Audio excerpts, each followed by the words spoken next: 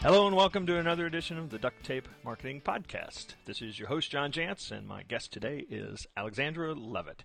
She is a former nationally syndicated columnist for the Wall Street Journal and an author of a number of books, but one we're going to talk about today, fresh on sale, called Blind Spots, the 10 Business Myths that you can't afford to believe on your new path to success. So, Alexandra, thanks for joining me. Thanks for having me, John. It's great to be here. So anytime you use words like new path to success, and I know that in one description I read about the book, you talk about how the world is different in a post-recession. Are we post-recession yet? Well, I don't think we actually are, but so what is different about? Let's just pretend we are. What is different about the post-recession world when it comes to your career and path to success? Well, I think the main thing that's different is that people are still reeling from all of the layoffs and the horrible times that followed when the recession started in 2008 and the companies going down that we all thought we respected and that we thought would be around forever. And I think right now we see a climate where there's much more ethical scrutiny, there's much more intense competition, and employers really want to hire people that have this Puritan-like work ethic, people who want to do their jobs well without rocking the boat too much, and people who are strong representatives of the organization's culture rather than being sort of these pioneers that are going to cause trouble. I think that that's something that's a little bit different from previous times. And I think that's something that is a little bit tough for people to accept, that really in this climate where there's so much competition, you've got to have the ability to assimilate well into an organization rather than coming in and trying to make waves or being a change agent overnight. Yeah, I think that's interesting. I know that it used to be you got the degree from the reputable school, and that meant to an employer that you had been trained in a certain way to have certain skills, and that's what they needed. And I think one of the things that you're suggesting is that this idea, we talk about it a lot. Companies are now trying to hire for fit, and we can debate what that really means. But I think that this idea of fitting into a culture, and that can be an unhealthy culture too, right? Where you want to come in and you work for an organization that believes you should work 16 hours a day. Either way, it's that fit I think they're after, isn't it? Yeah, no, I think that this idea of cultural fit is something that has become almost a buzzword in the last couple of years. It's really something that it's hot in the HR circles. And I think that it's important because what would happen in previous years is you wouldn't be a good cultural fit and you would go into an organization and it would be like a square peg in a round hole, and you would have a whole bunch of problems that we actually talk about in Blind Spots as a result of having that situation. Whereas now you've got organizations really going out of their way to test people up front to say, okay, well, we have, X culture, Y culture, Z culture. Is this going to be something that you're going to fit into? And it really saves everybody a lot of time and money if you think about it. Well, and I think that long-term, happiness, I suppose, too. I have, kids that are in the age that are getting out of college and looking at companies. And I find that I know when I was in that time frame in life, I was kind of, hey, I'm looking for a job that'll pay me a bunch of money. And I think that it seems to me at least like they are way more into, I'm not a good fit there. And I don't know if that's a generational change. I don't necessarily think it is a generational change, or if it is, it's being driven initially by this millennial generation, so people born after 1980, but it has trickled down to everybody else. I think this is something that the baby boomers didn't even, as you were saying, they didn't even think about when they first came into the workforce. It really wasn't an issue. If you were fit or if you weren't a fit, you just had to kind of toe the line anyway. And now it's something that's being considered up front, and I think the millennials are demanding that because they're saying, if I am going to go into a traditional work environment, which most of them sort of shun anyway, they want at least to be one where they agree with the social responsibility policies, they agree with the company's mission, vision, and values, and they feel like they can make a difference on an ongoing basis. And fit is really, really important to that.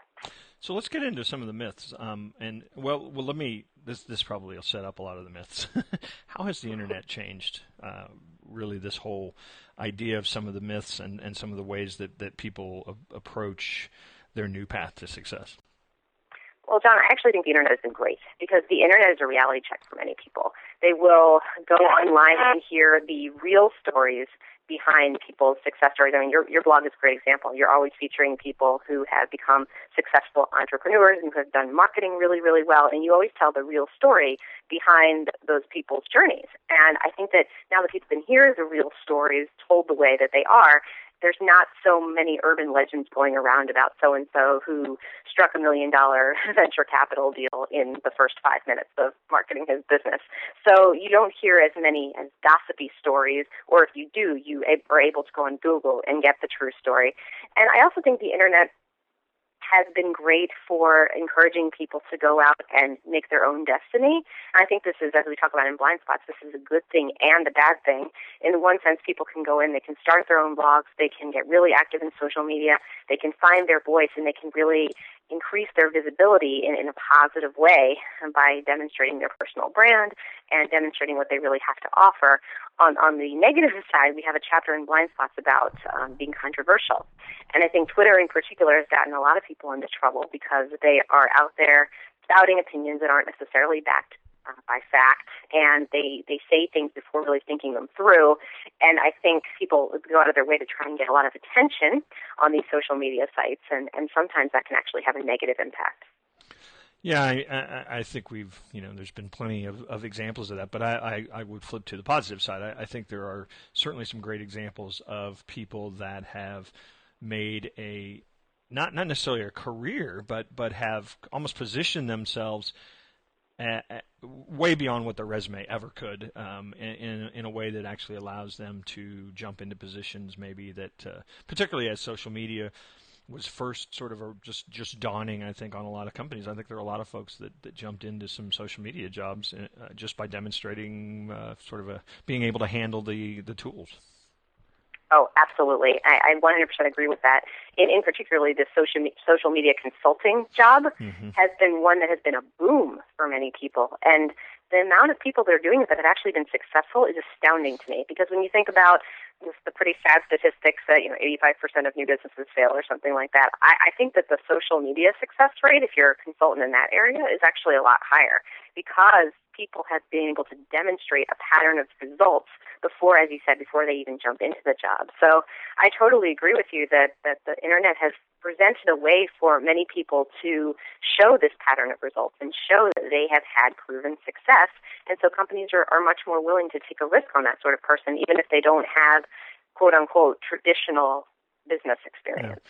Yeah. One of my favorite pieces of advice from Tom Peters is in managing, he sort of famously said, hire freaks. I don't know if you remember that. And part of the thinking behind that was that, if you just hire a whole bunch of people that look and act like everybody at your company, you're going to be missing sort of the well-rounded approach and maybe people looking at things differently. And one of the myths that you talk about is that employers want that, and I think you're saying that's not necessarily true. That what they really want is people that'll toe the line. Yeah, this is one of those unfortunate things that I think the majority of companies, they would like to say that they hire people for their individuality, and I think that employers do appreciate someone's unique mix of expertise, knowledge, and skills, but that is different than having someone who's just going to run contrary to everything the organization stands for. And there was a story in Blind Spots about this guy who was in the technology field, and he went into his very conservative technology company down south and said, oh, but Google does it this way, but Microsoft does it that way. And they got so annoyed with him. They're like, if you love Google and Microsoft so much, why don't you go work there? And they did not appreciate being told, well, if the Google culture does this and in Microsoft they dress like that. I mean, they really wanted this guy to be able to fit in to where he was being hired. And I think that it is a myth to say that you can go in and be a freak. I think you can be individualistic and try to add value in your own unique way, but recognizing that, again, you don't want to be that square peg in a round hole. That's just going to make life difficult for everybody. So can't say I totally agree with Tom on this one. I normally do agree with everything he says, but this one, I'm a little bit disagreeable on this one. Well, actually, to tell you the truth, he was actually telling employers to hire freaks. So I guess he's coming at it, whether or not they do. So I don't think right. I think they probably don't. Yeah, exactly. I mean, there's always companies that will will do things a little bit differently. But I would say, and the advice in blind spots, and this is an important point I want to get across, the advice in blind spots is supposed to pertain to 98% of the people in 98% of all situations. So, of course, there are going to be exceptions. Yeah. But when it comes to the situation that you're going to be in, the exception is probably not you. Yeah. So I want advice that's going to work for most people at most of the time. So one of the things that probably everybody wants is to make a lot of money, but certainly to make what they think they're worth, or that what they bring to the table. And I think, of course, in a lot of, particularly in corporate structures, your job title mandates you get X, and it doesn't really matter if you're good at that or bad at that. Maybe you'll keep your job longer if you're good at it, but how do you get more money because you earned it? Well, I think you've got to get more money by being very strategic about how you, first of all, approach the performance review process. You have to understand how it's done in your organization, how merit increases are doled out, and your ability within the structure of your organization to move up. So, for example, if you've got a boss who has been in the position right above you forever, then it's going to be difficult for you to move into that position, and you have to be aware of the ramifications of a situation like that. And you coming off of a strong performance. He may actually see your desire to move up the ranks as a threat. Absolutely, that happens all the time. Yeah, exactly. And so these are just the cultural cues that you have to be aware of. And then coming off a strong performance review is a really ideal time to suggest that you are already doing the set of responsibilities at the next level. This is very, very important that you've taken a look at the job description at the next level and be able to concretely show with quantifiable results how you have been on a daily basis contributing at that level.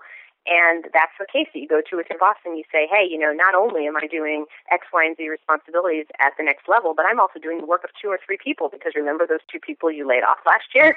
Well, I'm one salary and you haven't had to replace them because of me. So you actually show the company how they have saved money and been more productive because you're there, and how you've really earned that in advance of having a title. And I think that's going to be your best shot of getting a promotion or a raise. And that said, there are, of course, and we talk about this in blind spots, all sorts of issues that go into compensation, from the overall performance of the company to whether or not your role is considered valuable to the company as a whole, because even if you're doing it well, that doesn't necessarily mean it's generating any kind of benefit for the organization, down to how you're perceived by your individual manager, and whether your individual manager is conflict avoidant and doesn't want to give you more money because doesn't want the rest of the department coming and complaining. I mean, there are all of these factors that go into compensation. I think that it's important people realize this, because you think, I didn't get a raise, it's my, they don't think that I'm valuable. And many times that has absolutely nothing to do with it.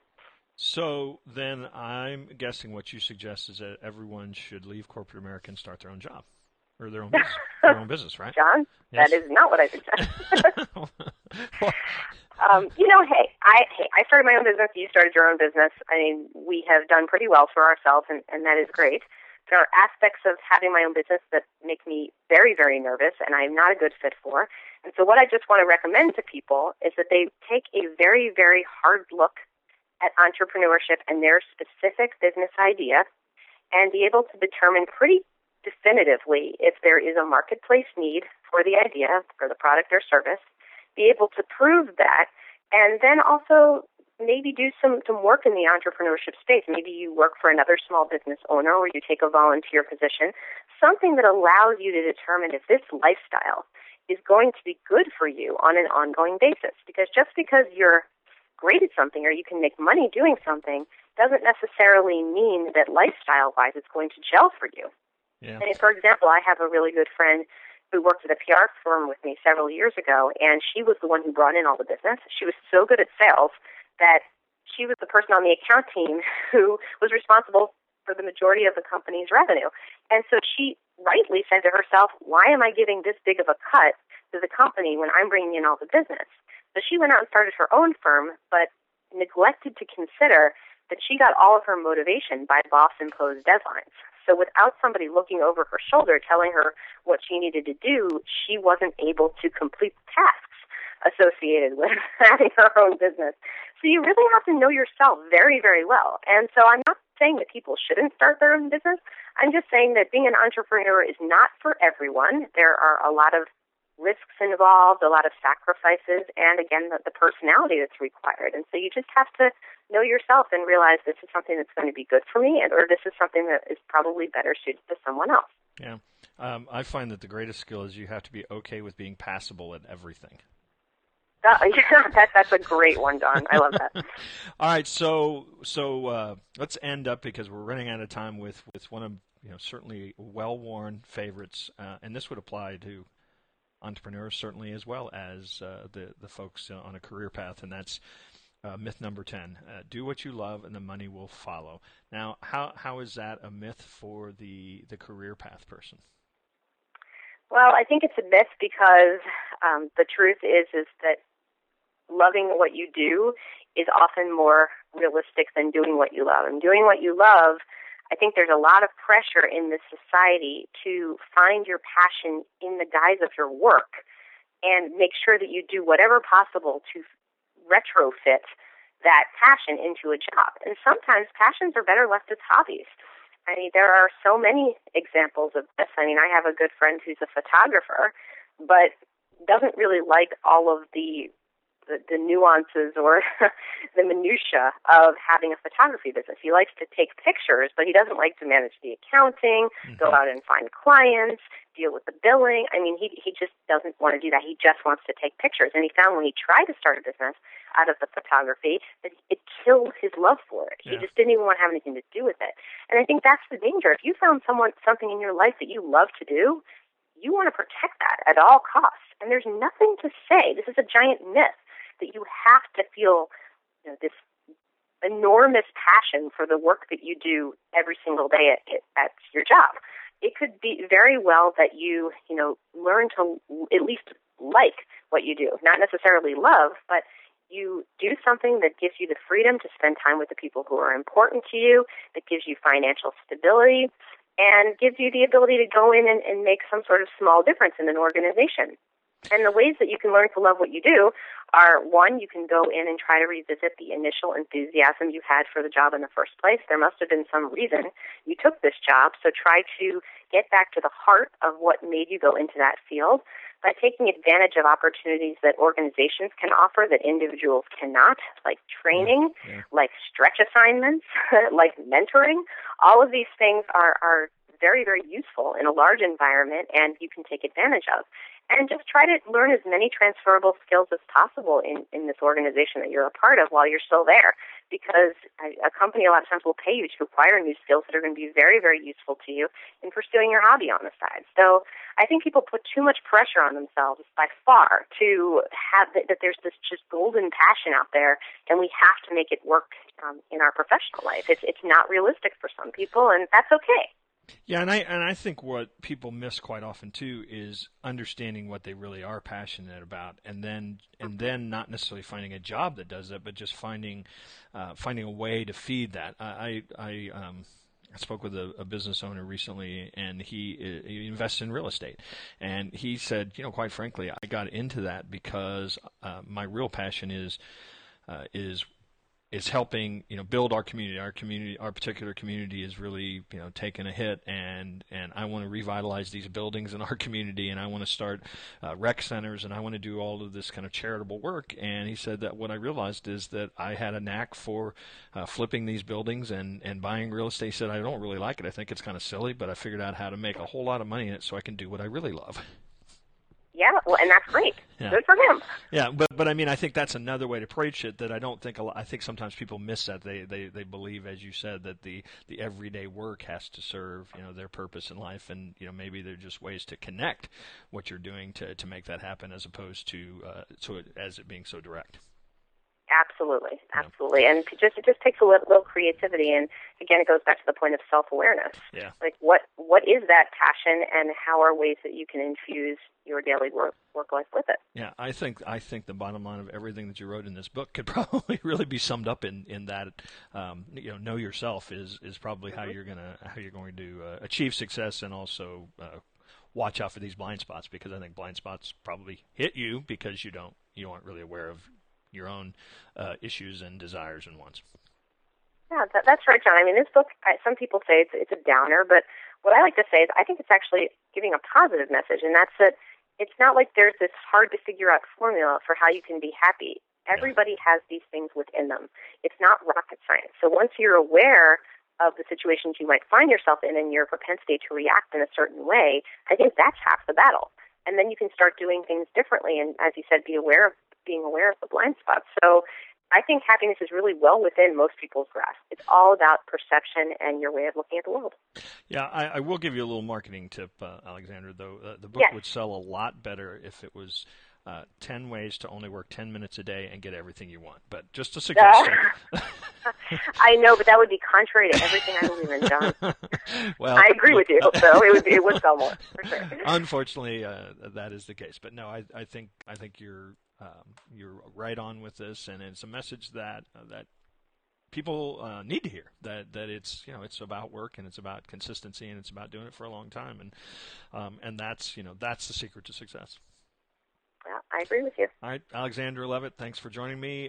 Check out Blind Spots, the 10 business myths you can't afford to believe on your new path to success, and you can find a lot about the book at alexandralevitt.com. In fact, you can find out a lot about Alexandra as well as all the books she's written there. So, Alexandra, thanks for joining me, and we'll surely run into you out on the road somewhere. Oh, thanks so much, John. I really appreciate it. Take care.